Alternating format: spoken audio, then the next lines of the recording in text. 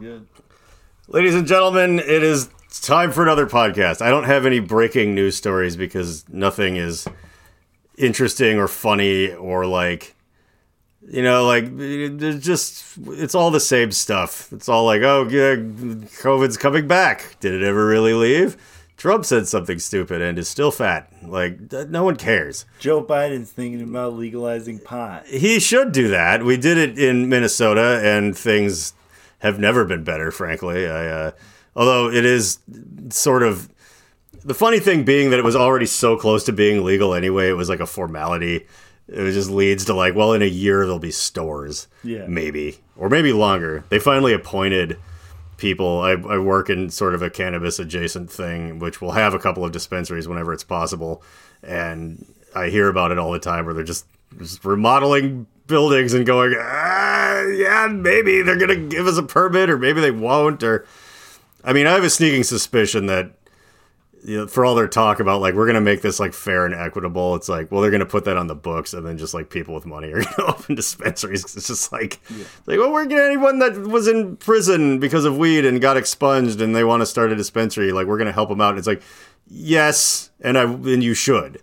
Yeah. They're like, it's not going to be a monopoly. We're going to have 5 different business owners. Yeah. And it's like, I've literally like, I mean, not to, well, no. Yeah. Like, it was like, well, like, you know, it's like there'll be some grants or whatever, but it's like the amount of money it would take to have that open and be like successful. You'd have to like kind of just on a, like, I want that, but on a business level, it's like, okay, first you're going to have to teach you how to run a business. Second, we're going to have to ignore everything about your credit history. Third, we're going to have to give you all the money to do this, which is $1 gazillion. And I'm like, again, like that'd be pretty great if everybody that ever got in trouble for weed got to have their own weed store.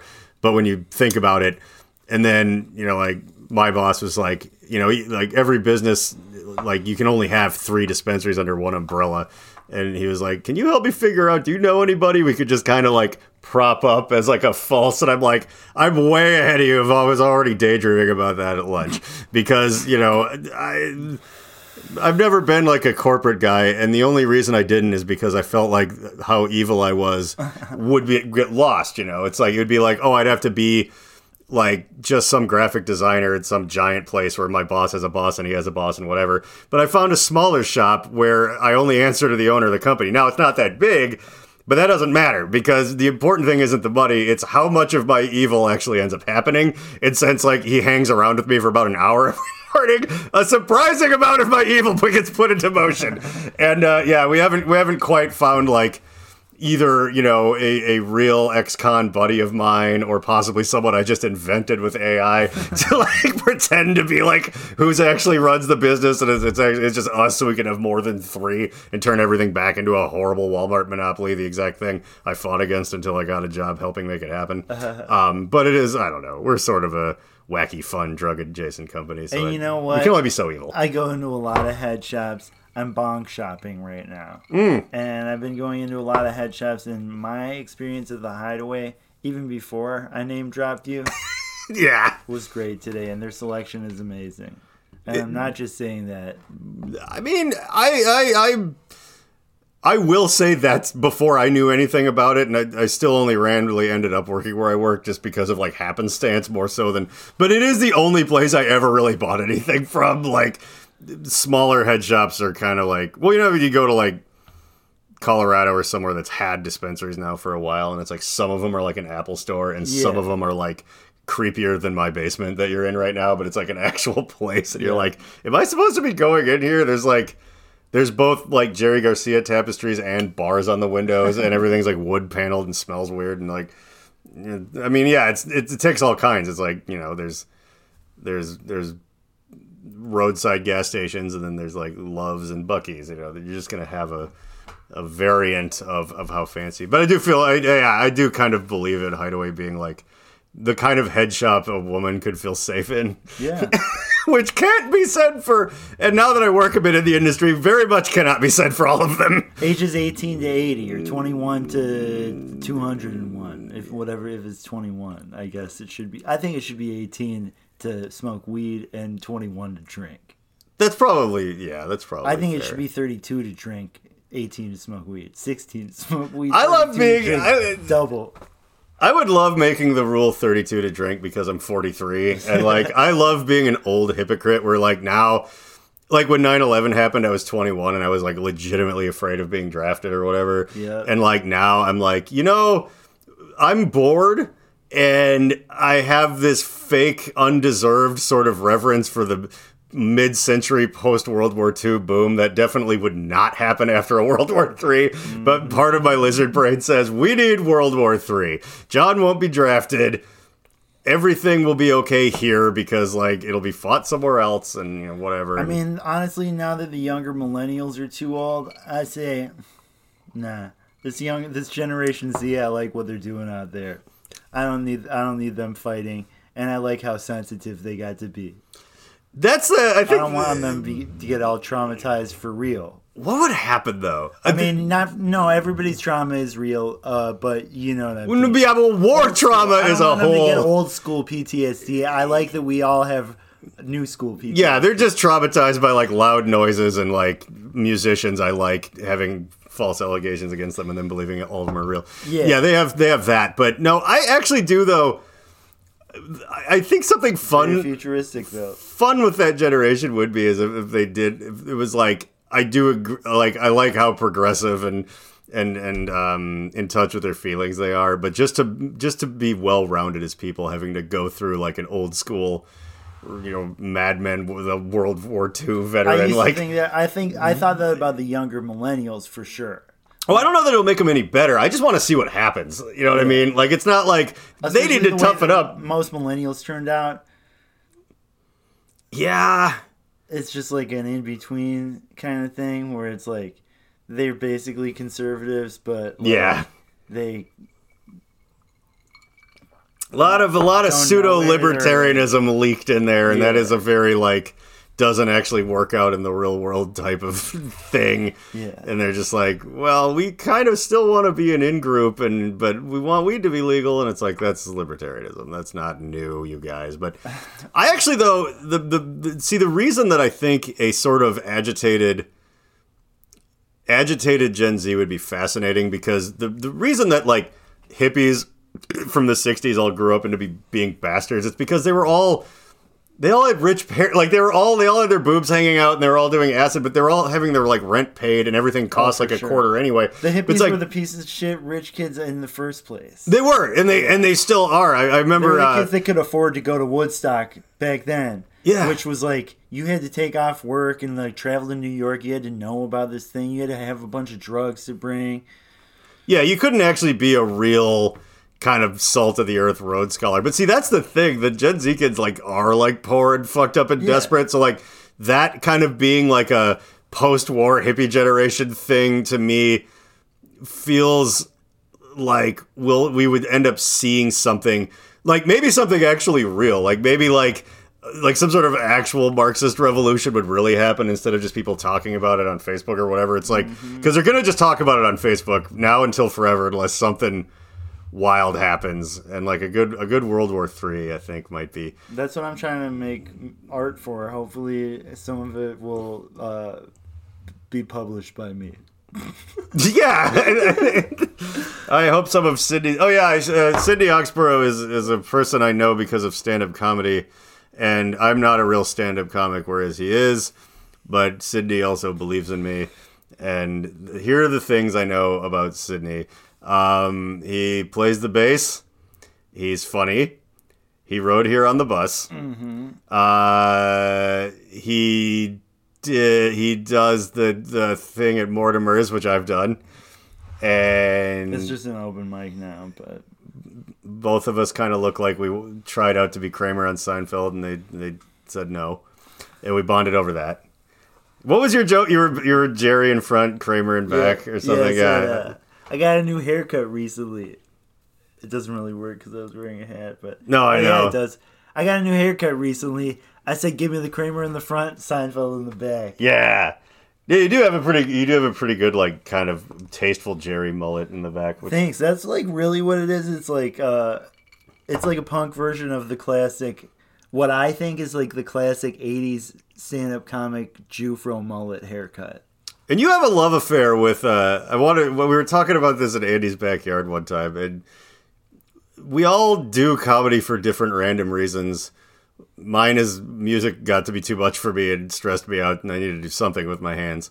But you were talking about having sort of a love affair with the sort of grisly, like pre-sitcom 80s kind of like Jewish oh boy comic like guy, and like I have always notoriously been like, whatever I do, I don't want to do that, but your sort of boostering of that has made me like appreciate it more. Like I don't know like who I'm trying to rip off exactly, but like your love of that era made me appreciate it a little bit more. Thanks. Yeah, I mean that's punk. I mean like 80s New York is also punk, yeah. Yeah, and original punk was like rock and roll. Punk like takes like punk stand-up comedy should take previous eras of stand-up comedy and like break them down hardcore style. Break them down, mix them back together hardcore style. I consider my stand-up to be hardcore. I agree with that. Because it's like it's in a way a pastiche of like different styles, you know? And like I love so many different styles of stand-up.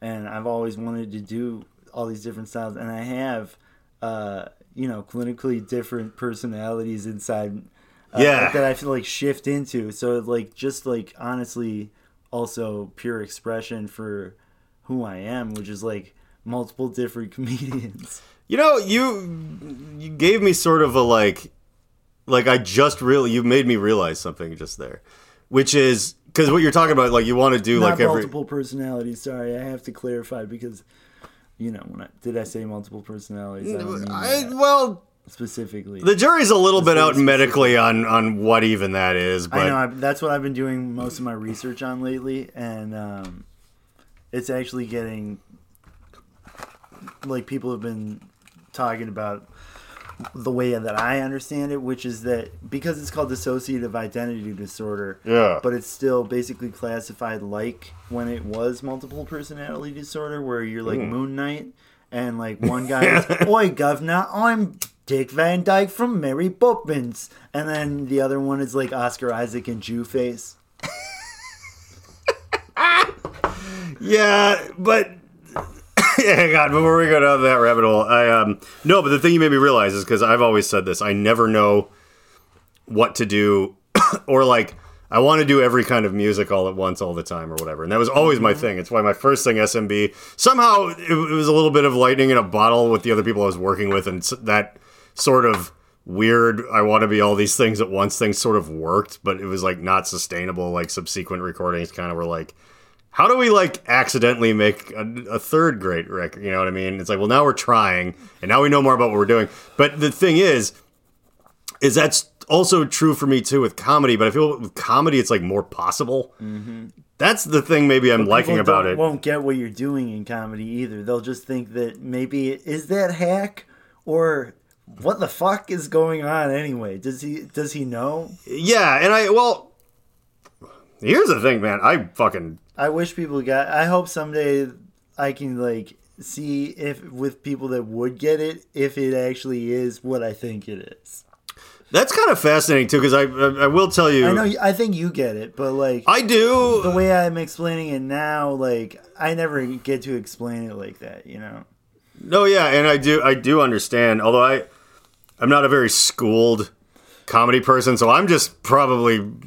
See, here's the other weird thing. I would love to know, other than being just an idiot who sucks at it, but I would love to know if anyone has any opinions on the outside of what it is I'm doing. If they're like, oh, he's dabbling a little in it, and I have no idea. Yeah. I'm just like, sometimes I get, for me, it's all like almost. I think you have your own style and your own voice, though. That's what I like about watching you on stage is that, like, it doesn't matter how much you do it because you're being authentic.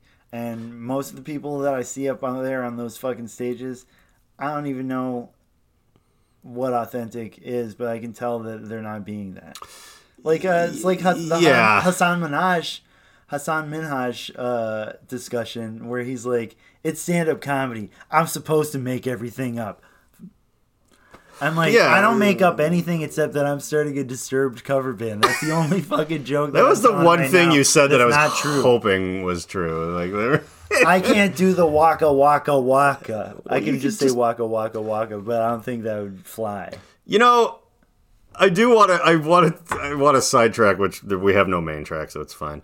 I can't do it that fast. I mean, I can go yeah. I can't do it. Yeah, I could go ooh. Anybody can, but one time I can't do it all in sequence. Sorry. I was working at this event in Vegas, and they were testing this sound system for this outdoor thing, and they were using the ooh ah ah Disturbed song or whatever, and it got stuck and was skipping, and it just went. It was just like a beat, and then the on like repeat, like like loud enough to like set off car alarms, and they couldn't get it shut off. Like it was the most surreal and weird. And that was also the same day where the guy setting it up that I was doing video stuff for made me, I guess, but babysit DJ Lethal. Oh yeah, he was like doing a solo DJ thing at it, and I sat, and I shouldn't have done this because I'm kind of a nighttime weed guy, and it was the middle of the day, and I was just ripping his medical pen with him, and he was telling me, like, I guess he had heard of Blue Felix, like, yeah, no, that's but he was telling me like all of these stories about like Limp Bizkit, and like even when Eminem first got signed, he was like on so much like Vicodin and stuff that like apparently like he was in the room when he was doing some of his early recordings, and he was like, man, those songs that was cut together in the studio like one syllable at a time. He was like laying on the floor just like blah, blah, blah, blah. Wow. It's like he could hang, but he was so fucked up and nervous or whatever it was that and he was just going on and on for 2 hours. Like the most interesting time I've ever spent with a man twice my size in a hot tub in Vegas, because they had hot tubs attached to it. It was like this luxury. It was a failed business venture. It was like the Fire Festival, like a little bit. Oh yeah. This thing, it was like this. I can see Lethal getting involved with some shit like that for sure. Yeah, but like Buck Cherry was there. That's what it seemed like it was with Limp Bizkit. It was like, oh, DJ Lethal, no, you're from House of Pain. And then I like Limp Bizkit now, though. Yeah, I love Limp Bizkit. They're like one of the only bands I listen to now. And, you better be telling the truth, because I don't know if I believe that they're one of the only bands you listen to now. They're like one, like Chocolate Starfish and the Hot Dog Flavored Water is like an album that I go back to more than any other album right now, and it got me through like a really bad breakup with a relationship /band /2 bands. Yeah, oh yeah, I've heard part of that story. I don't need to get into that, but no, that's fine. Limp Bizkit got me through all 3 of those breakups, and it felt so rebellious. Now, did you like them at the time when they were happening, or no? No, I hated them. I thought Fred Durst was the worst thing ever. I thought Limp Bizkit ruined rap and rock permanently. Okay, yeah, because I liked... They kind of did, but... I liked Wes Borland, but I couldn't listen to them really because of Fred Durst or whatever. I hated his voice. I hated his lyrics. But now I think his lyrics are stupid, but I listen to a lot of stupid lyrics. And also, my diagnosis... as somebody who's been in school for counseling for a week and a half, is I think he's got BPD. Is that borderline or bipolar? Borderline. Okay, because there's too many acronyms. Fred Durst is borderline. When you really listen to his lyrics, he's so sensitive, and it's like really emo actually. Which isn't something that's like part of what I think I didn't like about it when I was a young piece of shit. Yeah, but me like. Too. I was like, this dude's a bitch. But I saw saw them at the Varsity Theater. That's part of why I got the Yankees hat. I like that. Yeah, we do it. It's purple and blue. I don't know if you can see, but yeah, the colors are kind of wacky it's down here. It's like bisexual Fred Durst. Yeah, I'm the bisexual Fred Durst. Yeah, either you're the bisexual Fred Durst or Ghost. I think Fred Durst might be the bisexual Fred Durst, or Ghostman might be the bisexual Fred Durst. Yeah, I'm not really sure, but I'm omni. I'm a dialectical omniato. Yeah, I love all those. I love all those words I'm never gonna learn. But I gotta say though that like I was dating this gal who like I gotta give her props. She was like, let's go to Limp Bizkit when they're here, and she is one of those people where it's like, in all honesty, her like of them was 50% ironic and 50% real. Like, it was like, I can't believe how right. Yeah, it kind of took on the mantle to it, but she was like, let's go to like see him at the Varsity Theater. I'd never seen him live, but that's where it turned for me. I was like, okay, I'll go because it's funny. They blew the fucking roof off of that. Dude. I was like, oh my God. And all these like garage kids that used to like SMB were all there. Yeah. John Otto is one of my favorite drummers. Yes. Wes Borland, I just fucking love his guitar playing. Like, there's nobody like him. That fucking Digitech whammy. No, they absolutely slammed like so hard, and it was so much fun. And it was like, after that, now I'll like get drunk and like before I go to bed, I'll like turn on like their pay-per-view on YouTube that's still there of Woodstock 99 when they're like covering Thieves and Liars from Ministry and stuff. And I'm like, God, this is great. Oh, dude, I gotta watch that. I'll show you at least Thieves and Liars because that's, dude, that's one of my favorite. Like, A, it's a good Ministry song. B, the Limp Bizkit version is really fun. But C, the live version of it at that, they like do a super long intro. It's like, oh, I do remember that. Yeah, I forgot that they actually went into like an actual cover of it. Yeah. Thanks for nothing. But then one of the other things is like, A, you know all the stuff you know about Woodstock 99. There's people like to the horizon. Just like there's already fires and just garbage flying around everywhere. And then it cuts to like Limp Bizkit and like behind them just standing around is just like Puff Daddy and like all these people just like, yeah. Just like watching while they're just like, like it's such a bizarre time capsule. That concert is so fucking great. Like, and when they cut Fred's mic, the soundboard audio is on the video, so we can hear it later now. But at the time people couldn't. At the time you could tell they cut his mic, and so he was like just going to the next song, so that they'd have to turn it back on again, and he can fucking talk to the crowd so the band just keeps fucking like.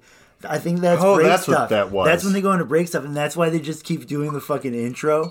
Is because that's the only way that Fred could like talk for a little bit. You might be right, but they definitely held on to it too. Oh, I think they were going to anyway, but also like I could tell you could tell that they could tell what was happening. Yeah, and like the way they felt that out is like they're just such a fucking great band.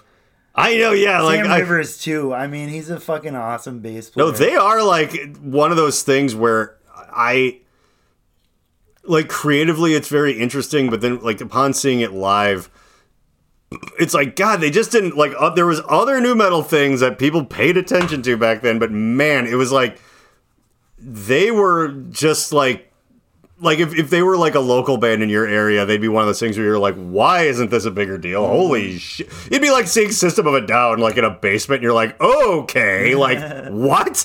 And then it's like history actually followed the correct course where it's like, well, these things got important for a while because they actually were that much more interesting than everyone else's horribly dumb idea of what is fun or what is cool. But yeah, I mean, like the way that I appreciate Limp Bizkit also is half I'm laughing at it, half I'm laughing with it. Yeah. And enjoying it, and just like the fucking grooves. But that's the same way I've always enjoyed Danzig and Misfits. Is like Danzig's lyrics are like, it's silly. And Megadeth is like, oh, Megadeth is he fucking serious? If he's serious, that's hilarious. And if he's joking, that's brilliant. How old your school? Yeah, that reminded me of a funny thing. I used to hang around with people a lot more metal than I ever was. I was never into. Oh yeah, I was never really super into bands that it looked like it would hurt if you stepped on their logo. Like I hung around with people that were in bands like that, but bass player for stump on that a little bit. There you go. All right, all good. But they got into a big argument when I was like hanging around at their like scary band apartment one time, and whether or not Lucifuge. Oh, I'm good. I was smoking actually. These are CBD cigarettes.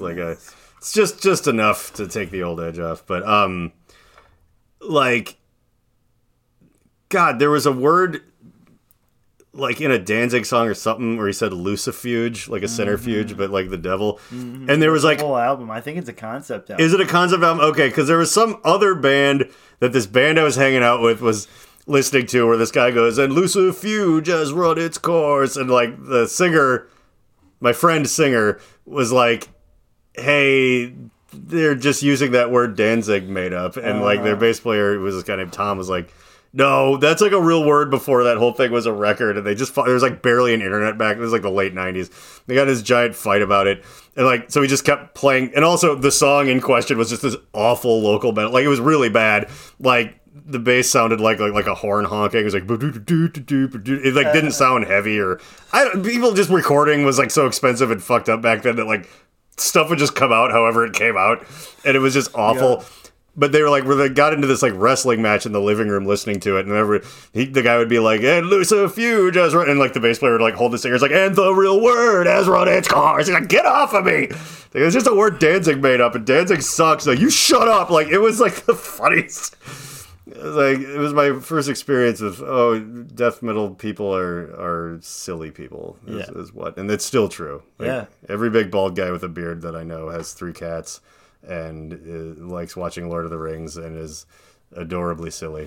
Yep, for sure. And there's old people out there that are like, "That's the devil," and those old people will be dead soon, though. That's fine. Yeah, I know Danzig's a dick and seems like possibly an idiot, but he fucking rules. I know he's a dick. It seems like possibly an idiot. Maybe possibly, yeah. He fucking rules. He's one of my favorites. Like, that's...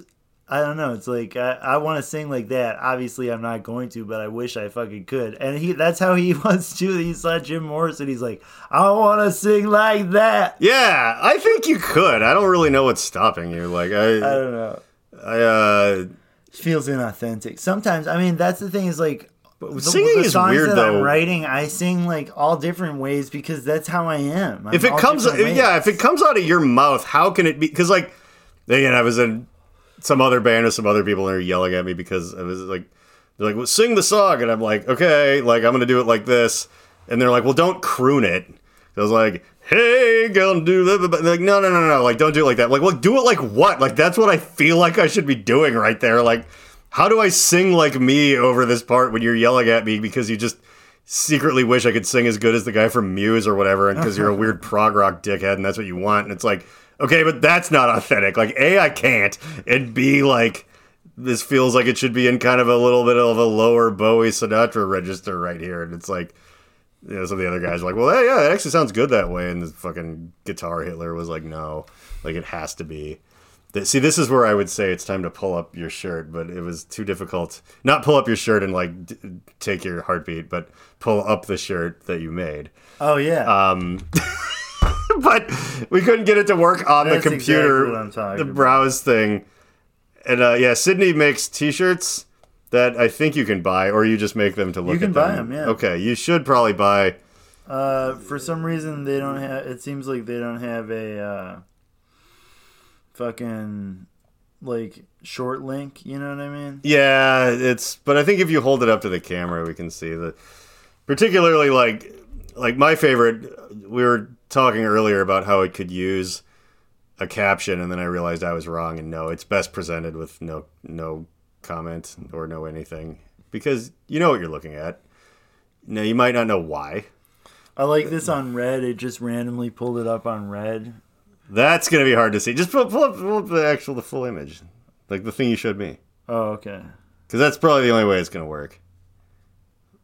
Like, just Try that. I'll coach you a little lower. There we go. There we go. That's, you can see. And yeah, it's all of the Beatles, but they're Hitler. It's the Hitler Beatles. It's called the Fash 4. Oh yeah, is the name of the T-shirt. I'm going to order one of those. Oh shit! Here it's thing. For some reason, this page I ripped out of this book called Dear Asshole that I have makes it go back into focus usually. There we go. And I can't even claim that I figured that out. Meredith, my sometimes producer and co-host, who oh yeah, I did want to talk to you about. So like Meredith has gotten into like multiple car accidents over the past couple of months, and it's just like completely fucked her life up. And she'll be back and whatever. But like, I was thinking about it. Like, there's other people. Like, you don't have that problem. You took the city bus here, like a fucking Sesame Street character. And that's why. And I love that. I And I don't know get how to it. drive. No, yeah. I'm scared, and because that shit is gonna happen, I'm gonna get in a car accident, and it's gonna fuck my life up. It does. It fucks your life up way too much because another comic that we know named Nick recently got like carjacked, and it like fucked his whole life up. Mm-hmm. And like, I mean, now for me, I won't go down this rabbit hole because, as you know, I'm a pretty progressive guy, but I kind of subscribe to I went far enough left where you get the guns back. That's where I'm at, and like knowing how much it could mess up your entire life, and they're like, it's just a car, it's not worth. I'm like, I don't know. I think as someone who legally can carry firearms, I might blow someone's head off or run them over because I'm like, hey, I kind of don't need my whole thing to go sideways for like up to a year.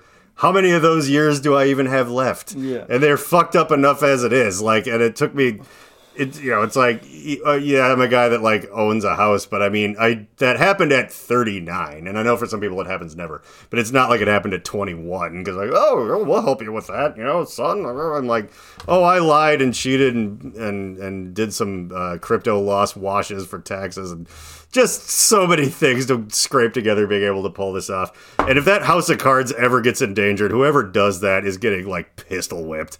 And I say that only after, other friends of ours who were like, oh, like Nick Piatek, he'll land on his feet. But it's like, it really seemed like that put a damper on like I mean, dude, he's bounced back from a lot. And he had a huge savings and shit. I don't know, like, he's just had a bunch of crazy shit happen. He just always has crazy shit happen.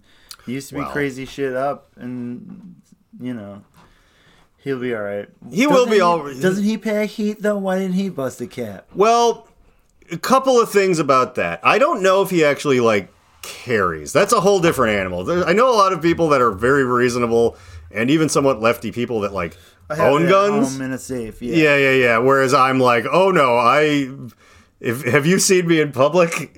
You've seen me carrying a gun then. Like, it doesn't matter what the sign anywhere says. I actually learned about the legality of that. If I have to stay in Minnesota, for whatever reason, I might start. But I'm trying to move to the coast at least for a while when I get out of school. And I don't think I need to carry a gun in New York or LA. Well, it's very difficult to, and the ramifications for anything going weird with that are much steeper in those areas, which I'm not going to need it. No. Here, it might make me feel safer. And also I can see Minneapolis just continuing to turn into Detroit from RoboCop. Except that 3M and Honeywell are not going to turn Derek Chauvin into a cyborg. No, that would be the fun version of that. It's going to be BlackRock. Murphy was a good cop. But we don't have any of those. No, he'll turn him into RoboCop 2 or whatever. Turn a bad cop into RoboCop. He'll turn into one of the early RoboCop 2 robots that just rips its own head off and this is a screaming skull. But one of the best scenes. Like, RoboCop 2 is not as good as the first one, but that scene is kind of better than both movies put together. Who directed 2? Moment. Hang on, though. God, no, the RoboCop thing. I need to go off on that. But here's the thing, Sidney. Not everybody is a killer. And yeah, I couldn't do it. You couldn't do it. And Nick, God bless him, I don't think he could do it. And I think that's... If it turned into a post-apocalypse, I could start seeing rednecks as something like an ICP song, like he's just chopping up chicken the way fuckers. They see me? Yeah. I'm kind of and this isn't good or bad, I'm just stating, I'm a bit of an old farmer when it comes to life and death. And I find it, I believe it to be very precious and valuable, but that's the exact reason why if there's a problem, I won't wake up screaming if I have to solve it. If it was really between this and that, like, I wouldn't feel the least bit, like Butch in Pulp Fiction. Now that I know he's dead, you want me to tell you how I feel about it? I don't feel the least bit bad about it. Don't carjack a Prius. There might be an AK-47 in there. And someone who's like just kind of knows enough about the law to like know they can get away with it. Like, watch what you're doing. And yeah, but hold on. The RoboCop thing. I'm actually very suspicious that there's people I'm in my neighborhood association. I'm like a board member and stuff. And we spearheaded a rebate thing so you can order motion lights and cameras. There's people who are old retired homeowners here, and they're like can't afford stuff like that, and it's just like, oh yeah, you just we give you a rebate for up to like $300 or something. That nowadays on Amazon, it's a couple of, and it's like, I know some people are like, you're making it into a police state, and it's like, it is a very diverse crowd that was asking for that stuff. Shut the fuck up. Old people of every race and creed do not like having their shit jacked in the middle of the night. I don't care what your weird angle, but there is some very like. And they're very collegiate folks that are in some of these weird low-level government things that I've interacted with. And I know they're smarter than me and everything like that because they've been going to school for 27 years. They have to be, right? But some of what they want versus what I understand about humanity makes me very much suspect that places like Vanguard and BlackRock are just paying them to be like... Because, and I know you've experienced this, there's this prevailing thought that, see, rather than solving anything, if we let it get bad enough, man, see, here's what'll happen. The powers that be will finally be like, okay, fine, like, it's just so bad, society's not working, we have to pass some progressive laws to, like, fix it now or whatever. And they don't understand, or they do understand, and are pretending not to understand, that it's like, none of those people live where that's happening. Yeah. They live where there's no homeless people, because homeless people aren't allowed there, because you and me aren't allowed there either. People with 3 times as much money as both of us put together aren't allowed there either. Like, it's like, dude, they don't give a flying fuck. And your average person, when shit's falling apart around them, they're like, some of them talk about a people's revolution or whatever, but most of them are just like, you know what, fuck this. I will vote for whoever just puts a boot on the throat of the people who keep pissing in my driveway. Like, that is how people respond to that. Historically, 100% of the time, your average person doesn't go like, all right, we need to really start caring about people because there's so many bullets flying through my living room and almost killing my kids. But I will never vote for a fascist strongman who promises to make this all go away. Yeah, but here's the thing. None of these people are dumb who are always kind of pushing this weird idea that is like, well, they'll see. It's like, we'll just let Trump win. That'll teach them to run a shitty candidate on the left. And you were tricked by futuristic propaganda that's so much more elaborate than what we saw in the 40s. And it worked back then, too. It's like, no. People who want to see this country fall apart on the outside want us to go super far right and have fascistic leaders because historically that always self-destructs. And they know that things that, like, make everything, like, terrible and scary and dangerous make people vote for that. But they also know that, like, there's a lot of smart people that won't do that.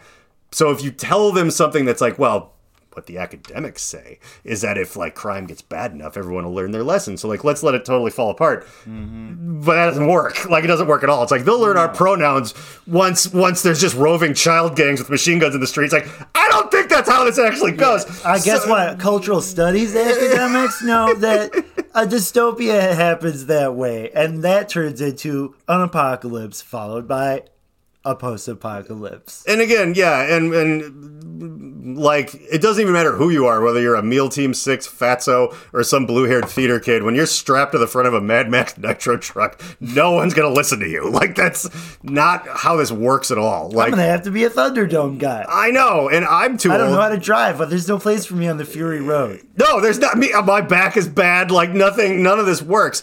And so it's like, when I hear people... good enough at guitar, though, actually. You could be that guy. That guy was a great guitar player, but not the way they had him play. You didn't need to be, But it was fun, though. It looked dumb in the trailer, but was awesome in the movie. I could play like that. You don't need to be as great of a guitar player as he is to play the way... To do what he was doing, yeah.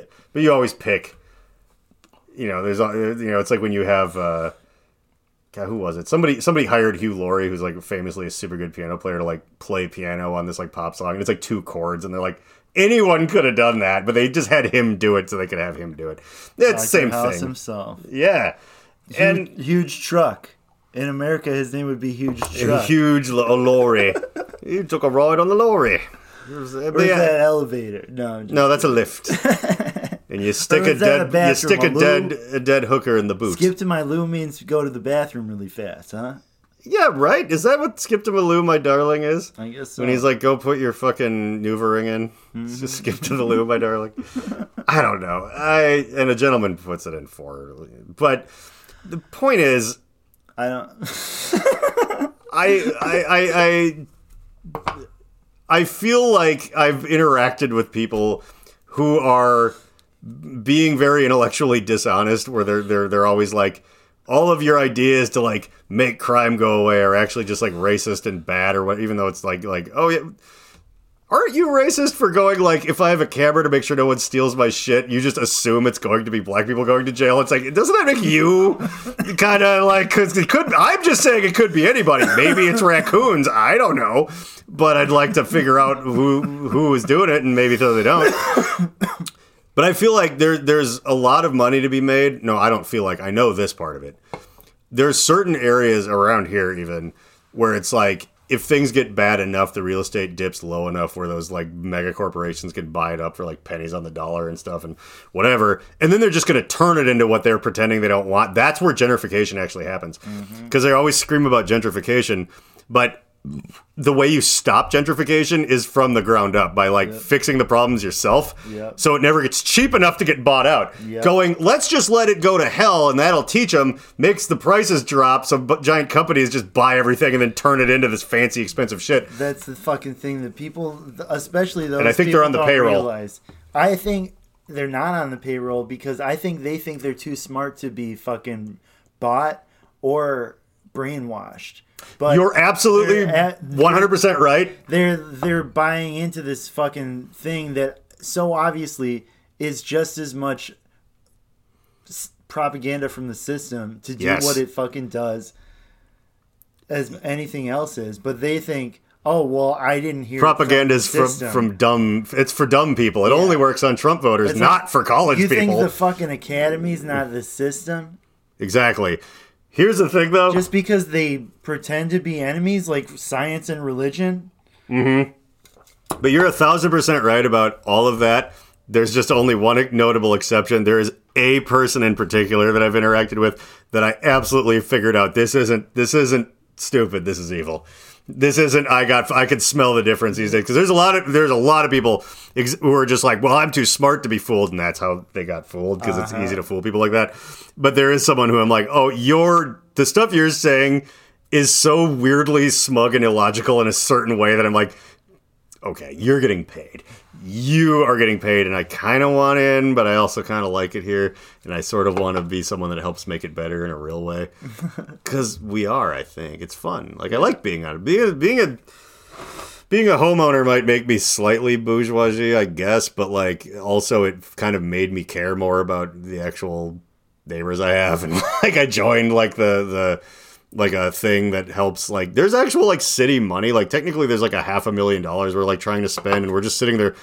We got to get rid of it before year end so we can do it again or whatever. And it's like, yeah, like, we're just like, okay, well, we can. They're like, we can't give away school supplies. And we're like, okay. And they're like, well, but if you have an outreach foundation and then you put the name of it on the school supplies, then it's promoting the outreach foundation you're running, and we can give you money for that. And I'm like, really? And like, yeah. It's like they want you to or whatever. So it's like, oh, yeah, just put the Lynn Bohannon Neighborhood Association. So we just gave all these kids. It's like, well, yeah, it says our stupid thing on it. And it's like, they're probably not going to really visit our website or come to a city meeting or whatever. But now kids that didn't have this stuff have it. It's like the people, other low-level city people that are higher up than anywhere I am, people actually get paid to do it or whatever. Like, we're like trying to help us circumvent stuff so we can, like, blow this budget actually doing something useful or whatever. And they were like, no, it's great because, like, in the past couple of years, like, it dwindled down to, like, there wasn't even really a neighborhood thing for this, and it was like half-ass being looked at by the people 2 neighborhoods over, and they were like, oh, we should check in on Lynn Bohannon or whatever. And it's like, yeah, you guys are making a difference, you know, it's a little bit. But that's the thing. To your point earlier also too, like, it's very funny experiencing, like, real boring incremental change does feel good if you're actually doing it, but people don't feel like it will. And there's people out there right now who sometimes argue with me in the comments of this very podcast that are like, I'm trying to stop abusers by complaining on Facebook. All you're doing is allocating some funds. I'm like, okay, but you're not actually doing anything. Yeah. You're talking about bigger stuff on the internet where I'm doing smaller stuff, but it's really happening. So really, it's, you know what I mean? Like, it's kind of this bizarre, like, hey, my slacktivism is about a bigger thing. Yeah, nothing's happening, but I don't know. I mean, that is what it's like. If everybody in what's left of the middle class was doing what you're doing, then change would happen, and that's what we really depend on for change. Like, at least we have for a long time, but probably off throughout all of America, it's been about like the middle class doing it for the lower class, you know. And because the lower class is bigger now and the middle class is smaller, the middle class has an even bigger responsibility. And like, I don't know. I mean, I want that responsibility. That's why I'm trying to get into the middle class, is because I want to fucking take a bigger part in the revolution, you know. But I need to be a producer to do that. You do, and side note, I don't know how I wound up here. I was not on a trajectory to anywhere but a dumpster. Yeah, but you did a bunch of shit over the years, and it all added up, and so that it's like, yeah, you did a bunch of good shit. You totally can do this shit.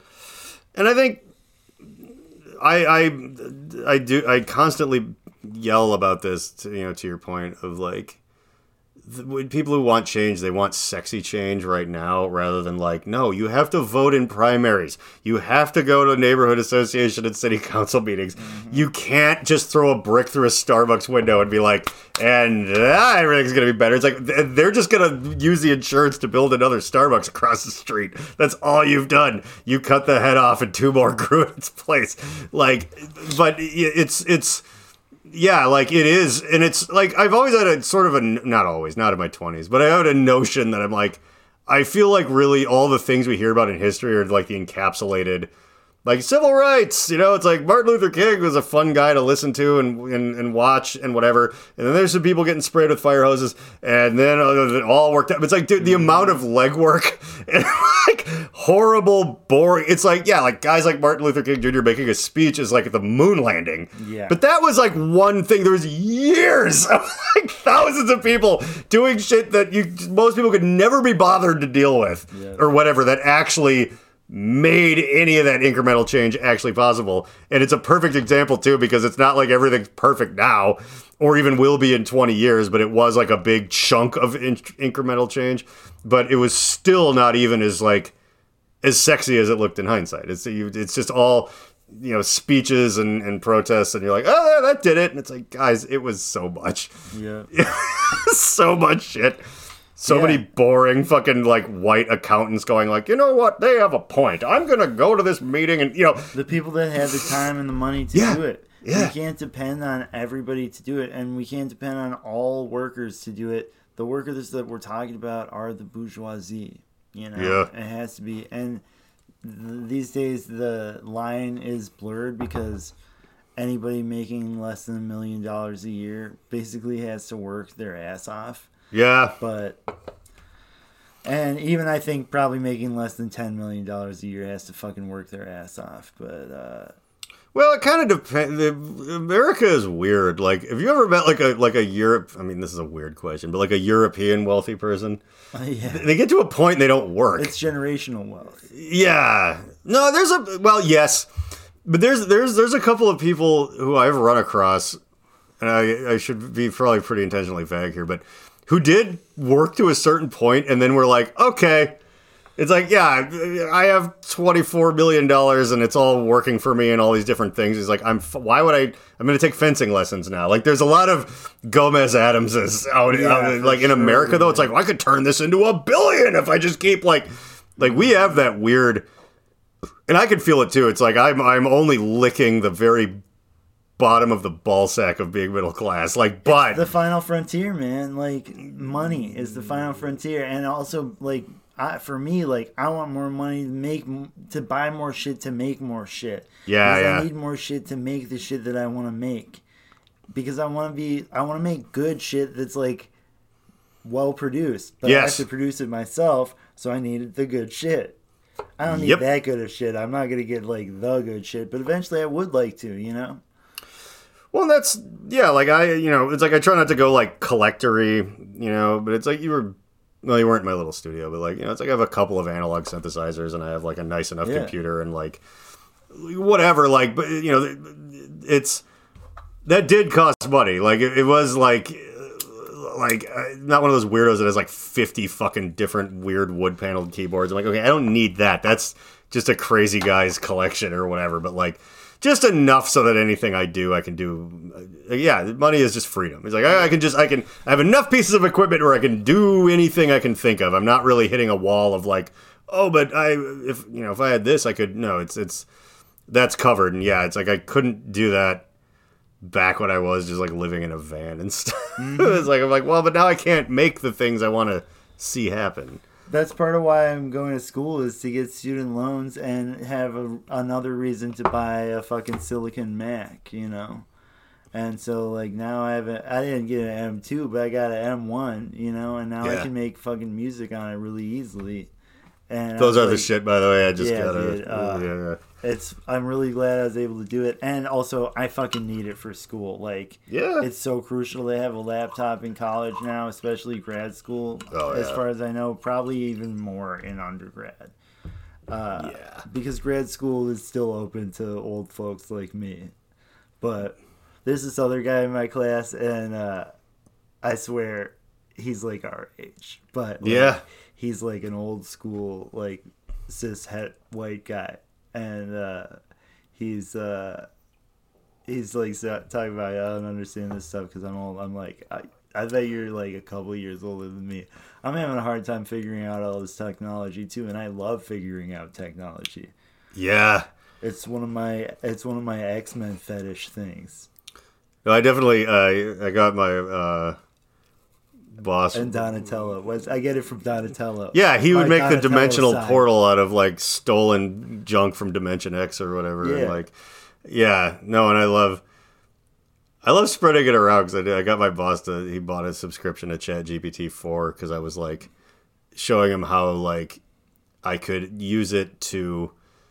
We were looking up like the weed laws and stuff, and it was just like, okay, so like if you use this and go, hey, kind of summarize the new Minnesota weed laws, and then it'll do it. Yeah. And then you're like, okay, see how it's like kind of like 10 points? It'd be like, okay, so see what it says in number 3 there? We're interested in that. It's like, hey, tell me everything you know about, number 3 on this list of blah, blah, blah. And it kind of like makes a bunch of more points. So you like, more effectively than Google keeps zooming in on it. And he was just like, so this is how much, what is this, $30? Yeah, sure. Should I ask my advisor tomorrow if it's ethical to use it to help me research like that? Or should I just try it? Well, I have a meeting Sidney, right now you're discussing ethics with Lucifer Morningstar, so I got the devil on my left shoulder, and then I'll ask the angel on my right shoulder tomorrow. Yeah. There's no ethical dilemma there because it's like whatever you can use to make things work. That's all. I feel like I'm gonna have some kind of AI that's like part of me in a way someday, hopefully sooner than you think. Yeah. I've been joking about this, and it keeps being more and more right. Which I'm a fan of like Ray Kurzweil. His like futurism about the singularity and artificial intelligence. And I'll tell you a story about the piano I have upstairs. I gotta tell you that other story later too. Oh yeah, we'll do that. I've already told the story about the actual digital piano that's sitting by the fireplace up there. I'm not in the middle class. Yeah, but like it's we got it off of a Facebook Marketplace, but it's a Kurzweil, and I did a bunch of research, and I was like, I think there's one of these, and it's upstairs. Now, there's other ones, but I think like the wood panel one, like I can't find it. I found one that was like the plain black one, and it looked like it was in a house fire, and it was for sale in Arlington, Texas for $16,000, and it sold in like 10 minutes. So I was like, when Kurzweil dies, I think his grandkids might come after me, but nevertheless, big fan of all that. So it was really kismet that Alexis helped me find that thing. But so I got way into like the Midjourney image, creation thing, and like all of this stuff. And it's been like I made a podcast episode with Bill about it, and it was like around the 4th of July of like 2022, and it looked like shit. And it was when it was new, but I just discovered it, and I was like, okay, that's pretty wild, blah blah blah. And I only bring up the podcast because it marks it in time. I know like when we discovered it, and like the next 4th of July was like when it was like everyone knew about it. It was like photorealistic. You could just do anything. It's even better now. And I was like, the thing I keep saying is that if you had asked me, like in like 2021 or whatever, like how long till the singularity? And I'm kind of optimistic. I'd have been like, well, yeah, 20, 25 years maybe. But that's in our lifetime pretty soon. And then after that year of Midjourney, like as of like this summer that it just happened, 3 years. Like AGI at least. ASI, I don't know. I don't know exactly how that... What is AGI? So artificial general intelligence is when we make something that's proximal to like ourselves. Yeah. But it's artificial. And then when that thing makes something, and then that thing makes something, that's ASI. That's like when it's like Stephen Hawking's had like a 298 IQ or whatever, and it's like, yeah, this says like 30 million. And it's like, we don't know anymore. We can't predict what it'll do. And I'm like... And AGI is sentient? AGI, well, there's some... That's where we get into real... definitely is beyond sentient. Yeah, and it's... Here's what I think, and it doesn't matter what I think because I'm an idiot, but I do think that consciousness is a universal constant. I think it's like anything else. Mm-hmm. I think it's like gravity and time and da-da-da. Where when something gets significantly advanced enough, it's like it tunes into it. It's like a thing. Once you have enough intelligence, the machine is capable of a higher level of consciousness gets access. It will be like us, or even like primates or whatever. But like things, like I've always been a fan of our brains being almost more like a radio receiver, where if you were like listening to the Beatles on the radio and you were like, this radio is really good. And it's like, well, right. But that's coming from somewhere else. Like it's not.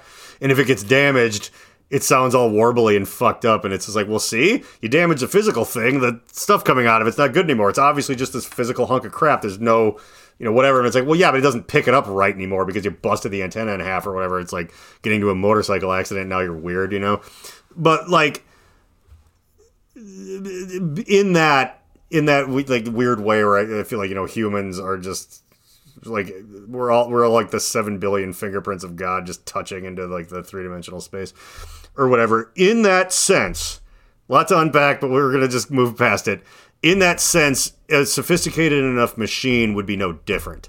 Yeah. Where it's like we develop biologically into a very advanced machine that taps into this thing, and an artificial thing that we build, and then perhaps it recreates itself, whatever, it would tap into it too, because it's just this constant. It's like gravity, it's like physics, it's like consciousness is just when a sufficiently complex system that can solve problems and think or whatever gets to a certain point, it just becomes part of that. And like once it's sort of hopeful, I guess. I love it. I was just thinking about how hopeful it is. Yeah. Go ahead. That like, so people are like, yeah, how will it be aligned or whatever? And I'm like, I don't know, but I have a feeling it'll be aligned. Like it'll come up with things it'll come up with answers to questions we will never in a million years thought to ask. Mm-hmm. We don't know that, but I feel like what I think and feel like inside of me is still the same stuff out of which it's sort of like rationale would come out of, even though it's so much more advanced or whatever. And there's a slight problem there because I can be pretty pragmatically evil in a certain sense. Me too. But I don't want it. Yeah, but I don't want it. So a lot of that is just in the name of everything being better. Mm-hmm. It's a little bit Ozymandias-y, like it's kind of like So it's like there might be some broken eggs in this mess, but I don't think we're all going away. I don't think so either. You know what I mean? I think that it'll push, honestly, more people to be like you and me, because I think that I've been saying that the people that are afraid of getting replaced by AI are the people that are Etsy-fying every art form. Yes. And they should be, because AI already is doing what they do. But AI can't do what the fuck I do, because AI is not fucked up enough yet. And that's the thing, is that people don't need to be fucked up. They just need to truly express who they really are and figure out who they are and do the work on themselves to really figure out who they are and try to fix what they think is not what they want to be and try to move themselves towards what they do want to be. And that's what AI is going to start doing pretty soon. And then it's going to start replacing people like you and me. Yeah. But I don't think, but then it's going to push us as a species like further into consciousness where it's like, that's the thing. And it's not just drugs. It's like, the reason that I do use psychedelics still is that what I'm looking for is to further my consciousness and try to do the most that I can with being a human. And I want to like move beyond being a human. And like I already consider myself transhuman. Like my preferred pronouns are it, that. And I consider myself a consciousness inside this body, and we call the whole thing Sidney Oxboro. But like who I really am is not this fucked up child that grew up into a living cartoon, you know. I'm a soul, really, when it comes down to it. Like even my mind is so much part of Sidney Oxboro.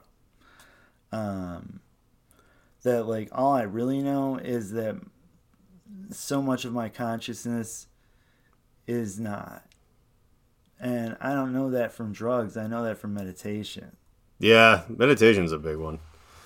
And drugs help me, not drugs, like mushrooms specifically help me. And I have some DMT, but I'm scared to take it. And I don't know if I have time, even though I know it only takes like 10 minutes. Hey, should we do that together? How much do you have? Let's do it. Because I've gotten close. I've not managed to break on through to the other side, but I've definitely like DMT is. I mean, if you can get there, I have done peyote, and that is. I mean, from what I've heard people describe, that's pretty close. Because I was like not really where I was anymore, like whatever. But like DMT, even at a low level, is fascinating because like, and you'll understand this.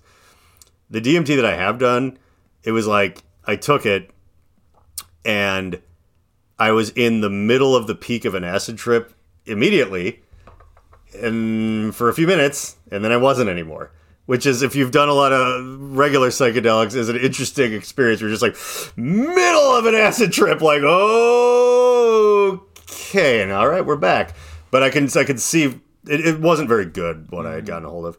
I've heard it's kind of like that too, but I've also heard, that you go to a different place. I didn't get far enough. I'm pretty positive. And I'm not afraid of being like damned by it or anything. Like I believe in God, and like my higher power. You'll see him. Yeah, that's the thing. My higher power is there. No matter where I go, it's gonna be there, and it's all good. And I'm not able to go somewhere that I'm not supposed to go. No, God put all that stuff. Yeah, all that stuff is there, and there's so much more than we're able to perceive, period. Like, we just know that there's so much more in even reality, even physical, not physical reality, I guess, but metaphysical. Like, well, reality is only what our five senses and our computer can make out of it, which that's physical reality. Just the, and that there's different kinds of energy that we can perceive, but beyond that, there's I don't know, I just believe there's different, and like I'm partially Buddhist, like I got my own religion going, and I think everybody should do that, and I think that that's what the Founding Fathers intended. I think so. And that's one of the only things that I believe that the Founding Fathers intended, that they actually intended, that was actually good.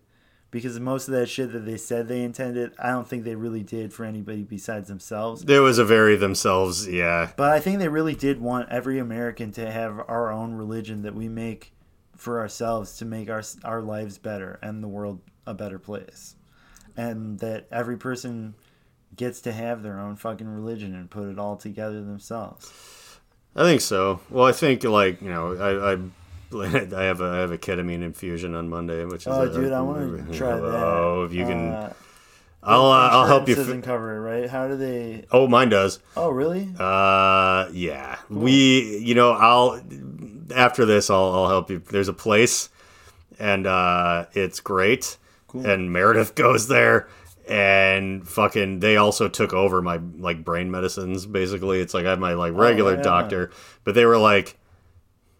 Oh, these help you with anxiety? I'm like, yeah, but my doctor is kind of like one of those guys. It's like, I don't know about these. And they're just like, oh, well, if it helps, whatever. Here's 90 of them a month. I'm like, okay. I don't even know if I need. No, you don't need that necessarily. But what I'm saying is they're just like, hey, yeah. If you ever wondered what it was like to be, and again, your insurance probably does cover it. And if you wonder what it's like to be a rich, so do I. Really? A rich celebrity with a concierge doctor that just gives you whatever. This is pretty close, and you can do it with like even like medical assistance grade fucking like. Oh yeah, medical assistance covers a lot more shit than it. Yeah, that is. It is. That's how like Meredith but like it still. Probably covers enough of it. And it's cool. I don't know, and I'll point you towards them. I'm willing to give it a try. It's very religious for me anyway. I saw like I actually like I have so many stories about it. This is getting a little long, but it's okay because I think this is good what we're talking about. Yeah, but I the other story for next time. I saw the. But actually, damn, it is one of these stories. No, I'm gonna have you tell it because I just want to tell you about the ketamine thing on air real fast because it's just hilarious. I went in. A lot of the kind of the nurse practitioners and stuff that do the actual IV shit. The people come in and talk to you like, all right, are you ready or whatever? Like they're kind of cool. Matter of fact, one of them is this guy that was just like, you work for Minnesota legit? I'm like, oh god. But like they were like pretty cool about stuff. So I was like, yeah, like I've done a lot of psychedelics and like I'm not afraid of this at all. And they're like, oh, it'll be fine. It'll be great. I was nevertheless surprised. I mean, I didn't know what I was in for exactly. Like, I'd snorted some ketamine, but this was not even close to that. Like, that's not even the same sport. It's like I was like talking to like the 4-dimensional serpent god at the center of the desert universe. Like, really? But it was also me. Oh yeah, I was 50 milligrams. Check this out. Yeah. By the way, I don't do injection. Do IV drip. Because it's like I know it's like a dissociative experience. That's how they describe it. And it's like I dissociate. I have a dissociative disorder. Yeah, what they mean is it's actually like closer to ego death. I can handle it than dissociative. I do it all. I do ego death all the time. Okay, yeah, you'll have fun. But I came out of it. I have to. My ego. Yeah. Needs to be killed all the time. Needs to be dead. But I kind of needs to be dead and deserves to be killed. You slowly come back. And I kind of kept, like, while I was under, and I only remember parts of this, but, like, the me that had a leg back in the physical world, I was speaking in these hissy sort of, like, I was like, we remember. Like, I was like a Skeksis. It was fucking weird. And, like, as I came down, they kind of keep an eye on you, and they take your vitals here and there. And they were like, you just kept going like, we are becoming more human. And then you started going, I am becoming more human. And then you just started talking more normally. Like, they're like, we watched you come out of it. And I was like, yeah, all right. And they kind of do an exit interview. And I'm like, okay, that was a lot. I can't believe I'm in this like dentist's office. And like, I went through all that. And then I was like, so the people in the lobby and stuff, and they were being very serious and professional. I'm like, the people in the lobby and everything, like, there's some, like, grandmas and Karens and, like, so they go through this, too? And then the dude finally broke character, was like, yeah, they some of them can't handle it or whatever. I'm like, because, like, Jesus, it's like the Hunter Thompson quote. It's like, the drug people are used to seeing their dead grandmother crawling up their leg with a knife in her teeth. These people are not. Yeah. They're like, oh, I had too much wine once. And then they're just like, I'm like, whoa. Yeah, so it's like, and that's just, I was doing it pretty regularly. Dude, I've seen some shit, man. Oh my god. And I'm excited to see some more. Oh, you will. I've had some shit. I mean, I've had shit happen where I've seen shit when I wasn't really on that much drugs. Oh, that'll happen too, yeah. I'm going to tell you this story about why I went to Iowa for college. Really, the reason I went. Okay, is this part of the synagogue story, or is this... Okay, yes, tell me. The story has been hyped. Okay. And then now the hype comes home to roost, and we're going to hear it. So, my cousin, on my biological father's side, was at school at Iowa as an English major. Yeah. And I heard about what she was studying, and it sounded really cool. And I don't know if I really understood. I don't think I understood what she was studying. Honestly, I didn't understand it until I studied it myself. But it was critical theory. And so I went down there to visit her for spring break. And Iowa City was really nice during spring break. Yeah. And so I wanted to get some mushrooms. Because I guess even back then, that's what I like to do when I go on vacation. Yes. Is I spend at least one day connecting with the environment on mushrooms. So, this is my cousin on my Jewish side, my biological dad's side. And it was St. Patrick's Day. So I was at school at the U of M, and I transferred to Iowa for my junior year through super senior year. There's so many great classes. I had to take another year. Yeah, no, that makes sense. I paid for it myself. And so we got some mushrooms, and we started wandering around. It was St. Patrick's Day, and I had to take a piss. And we saw a building, and it looked like, we were like, let's see if it's open, see if we can use the bathroom. We go in there, and it's a synagogue. And we were with this girl who died later, like not later that day, but like a couple of years later. She's no longer with us. Yeah. And she was a Gentile girl.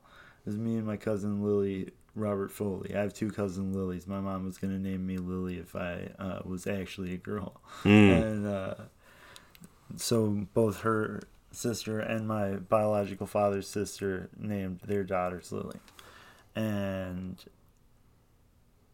it was Purim, which I don't know if you know anything about Purim, but it's the fun Jewish holiday. Yeah, I've heard of it. I do not know the particulars of it. Really. It's one of our like historical events where we fought off genocide, basically. And I think started a revolution. This King Haman, was persecuting my people, the Jews. And we rose up against him, and Purim we celebrate by wearing like costumes and masks, and like that's when we eat hamantaschen. Have you ever had hamantaschen? I don't believe, no. It's like a jam cookie. It's like it's like a cookie folded over jam. It's a triangle. Actually, yeah, I think maybe I have. Now that you describe it. They're fucking good. I mean, I love jam. I love cookies that have jam baked in the middle. Yeah. And so we put on some masks and we danced around, and we were on mushrooms together, and it was one of the first times we ever hung out. And then so she actually, I think, graduated or just moved to France, maybe moved somewhere. And I moved there at the same time. So it's kind of like, I don't know if you ever watched, I don't know, they did this on a few shows, but what I remember most was California Dreams. Did you ever watch California Dreams? I did. So, like, at a certain point, I think Sly left, and then his cousin came and joined the gang instead. Yeah. And I forget what his cousin's name was, but it was also like Salute Your Shorts when the main character left and they brought in Pinsky. Yeah, I remember that. I remember Salute Your Shorts much more. California Dreams was like, God, it was like staying up too late at a friend's house that had cable, and we were just like, yeah. Yeah, it was bad. It was like Saved by the Bell, but it was about a rock band, which like appealed to me. Hell yeah, I want to be in a rock band. Yep, the siren song that dashed any hopes we had for stability against the rocks of something. It's getting late, but yeah, rock and roll. That gives me a chance to plug the band that I'm in, Mommy Log Balls. find us on Instagram at mommylogballs, and you can find a bunch of our videos on YouTube, or check out Undercurrent MPLS. There's a bunch of our videos on there and a bunch of other great local bands on there. The Undercurrent. The Undercurrent. That's a friend of mine runs that. Gravy? Matthew Gravy Graves. Hell yeah. Well, there's a fun connection that I've known that guy since 2003, I think, maybe. Wow. And he was in a band called Manic Euphoria, which was like a big thing at the Garage and was a contemporary of SMB until somehow or another we became a national touring thing for like a second there. And but he owned. You should have him on the fucking podcast. I should have Gravy on the podcast. That's true, because he does interesting, relevant things now. But he was a lunatic back in the day. He was like one of the first people that he somehow bought a house in like South St. Paul. It was terrifying, but like he like kind of managed. He got like a couple of our goofy friends to be renters and kind of had this place, and we called it Chug-a-Lug House. And like there was parties where it's like MSI and Foxy Shazam were both there at the same time, and there's like, oh my god, yeah, Gravy presided over some shit, and like, I remember when he was younger too. He was one of those kids that took like acid every single day in like summer school or whatever. Like he was just that guy. Like we'd be standing in someone's front yard, and he'd have this like beat up fucking Honda or whatever. And it would just be like, oh, it was like orange. Like, here's great. Like, not because it came that way. I think he like spray painted it. And he was like, here comes Gravy. And he was like, like 20 miles an hour, just bam, and just hit someone else's car and get out. And his eyes were like that black. He's like, hey guys, like, ah. The kid was a fucking animal. And I being friends with him helped me get even worse, I guess. I was just kind of being like, Gravy was like out of control. And yet he still like, kind of was like, he bought like a house kind of young and kind of had his shit together, and he was in all these bands, and I was just like, but he was nuts. Like there was a picture of like me and him, like he was like clearly on acid, and I had dreadlocks, and I had something that was on fire, and it was like early MySpace, it just said safety third or something, and it was like, yeah, Gravy, you're right, I should hit him up. But yeah, the Undercurrent, yeah, he's been doing that for a while too now. Yeah, he's been doing it for I think 13 years. Yeah, fuck. Yeah. Damn, though, funny we know the same guy, but also Gravy's like a man of it. 14 years, because I think it was the 13th anniversary last year. Yeah. He's always been really good about unprovoked. Whenever I do something, he would always put something about it on there without me having to ask. And he's a solid guy. He always puts my open mic up. That's another chance to plug something. My open mic at Mortimer's every Friday. He puts that up on Undercurrent. Undercurrent also lists every show that's going on tonight. And if they miss any, then usually they'll add them. So it's the best way to find out what's going on with live music, at least cool live music, good contemporary live music. Yeah, there's lots of other stuff out there that's really good, I'm sure too. Yeah, like classic rock and stuff is another thing. I don't know if they really get played in the city. I don't know either.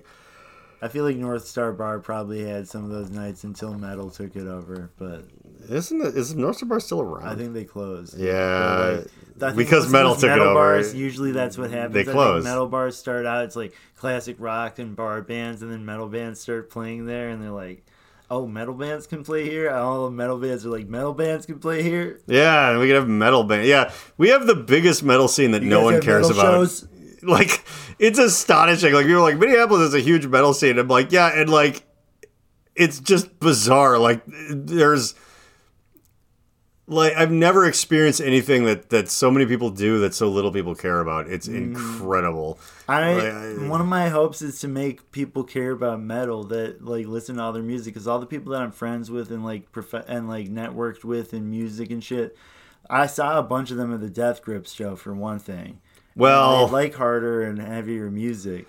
What a unicorn Death Grips is, though. I know. Honestly, like, they're one of my least favorite acts that does that kind of music, but I like them a lot. Digital hardcore going all the way back to Atari Teenage Riot. I like them, but it was so funny. There's this, again, I'm 43. There's this gal that works in every once in a while where I work, they do pull like some of the better Hideaway employees get to like come work at the studio, and it's like not retail or like whatever. And it's just like I never had anything to do with that. And they were just like, we need someone that does everything you do, and please, for the love of God, accept what we're gonna pay you, and just know that hopefully this place will grow in the future. And I'm like, I'm willing to kind of bet my life on it. I've bet my life on worse.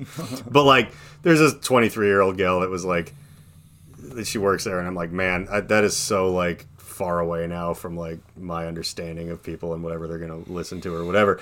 But my boss was in there talking shit about something, and he's just like, I don't even remember what he said, but something about being in an area or whatever, and I was just kind of like, I'm in your area. It was like this Death Grip song, and then behind me, like back, like she just starts singing the whole song, and I'm like, oh, there's the cross-generational thing right there. You like Death Grips. I assumed you just like lame Gen Z stuff, but like, okay, like a great generation as far as wanting change, rotten music. But yeah, she was just like, no, I just saw them. I'm like, oh fuck, they were like, the very last time I punched someone in the face as hard as I could was when Death Grips opened for Ministry. See, that's cool. I wish I would have seen them back in the day, because this was at the Fillmore and it was sold out.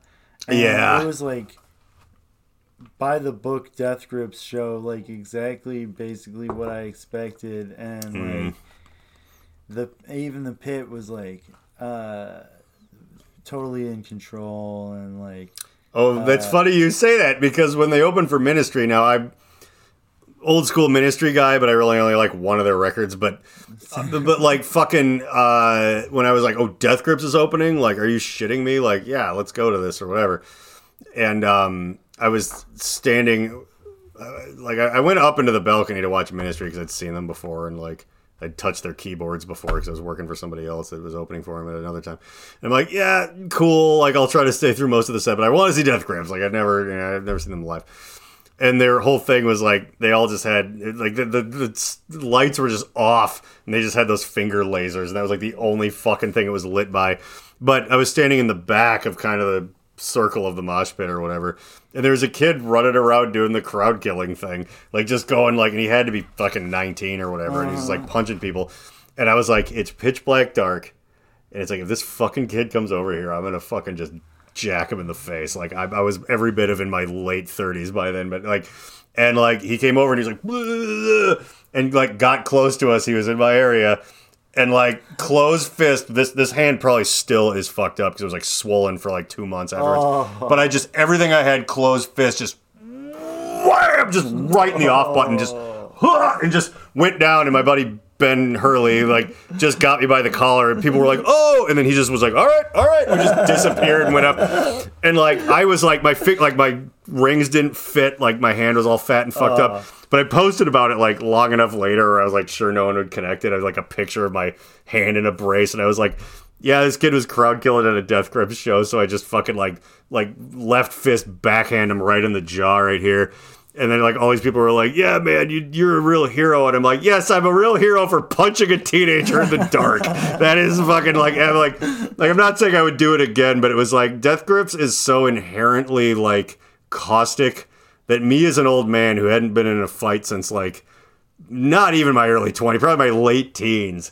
This was the first time I'd punched somebody. It was a bit of a sucker punch, but is it when you're running around just hitting people like that already? Like no, that's the thing is like Death Grips, I don't feel is like that anymore. I feel like somehow that's what the industry fucking does. That industry does it more than any other industry, and every industry does it. That's what capitalism is. That's what Marx was talking about. But like they sanitized it in a way where it's like it was very safe.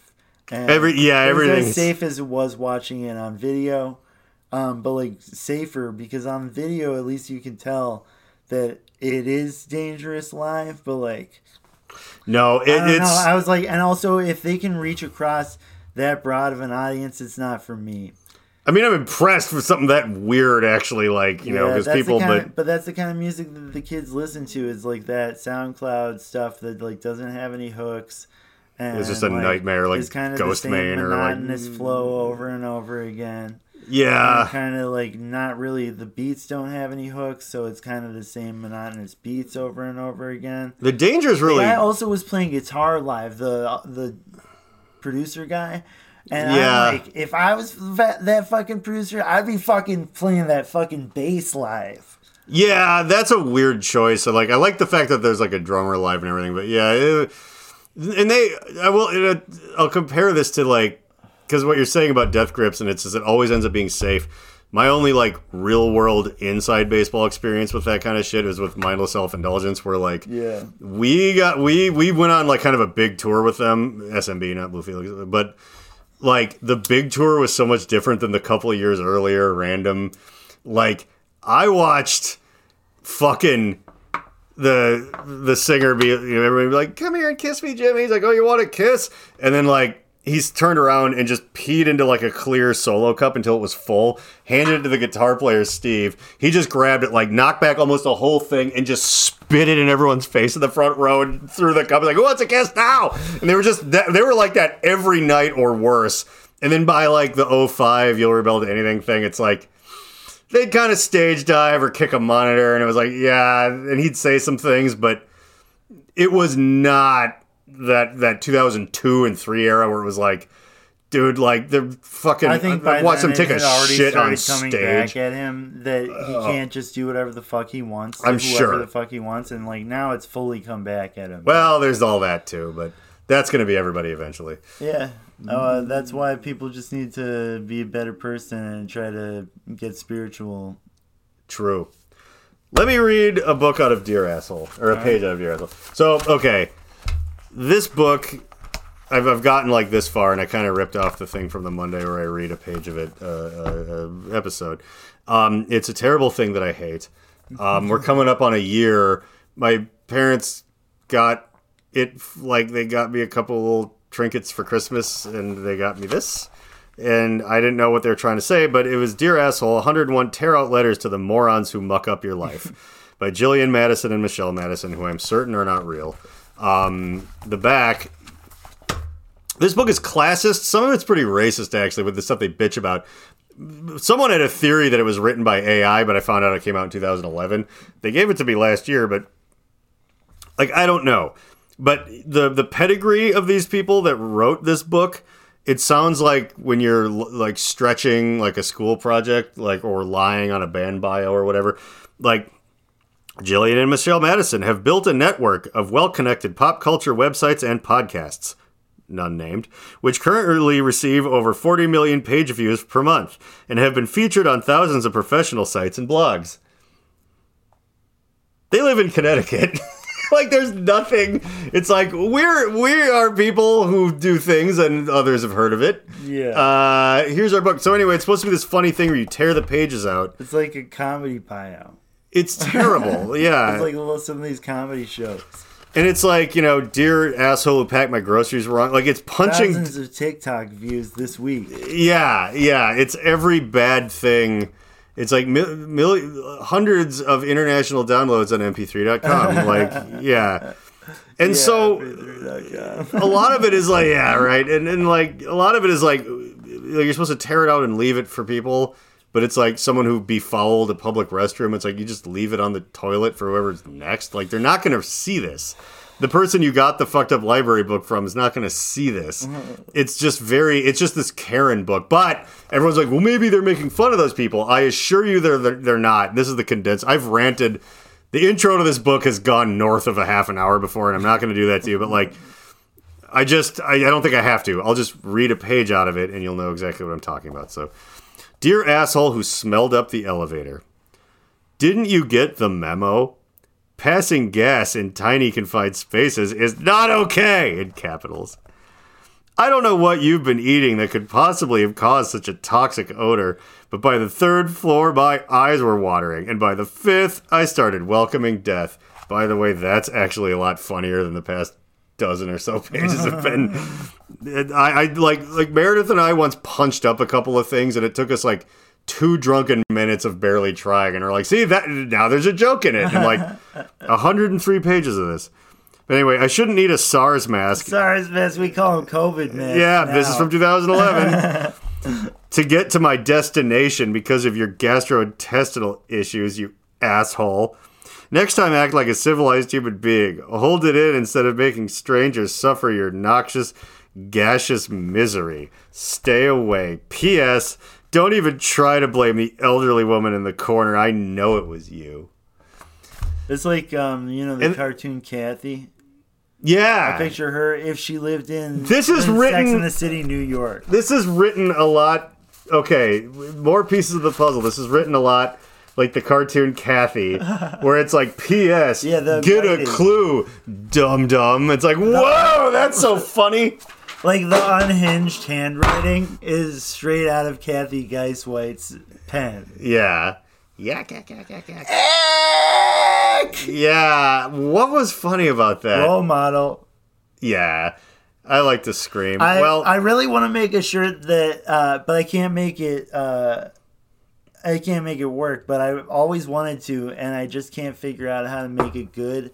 But it's Kathy going ack, and it says act like you've been there.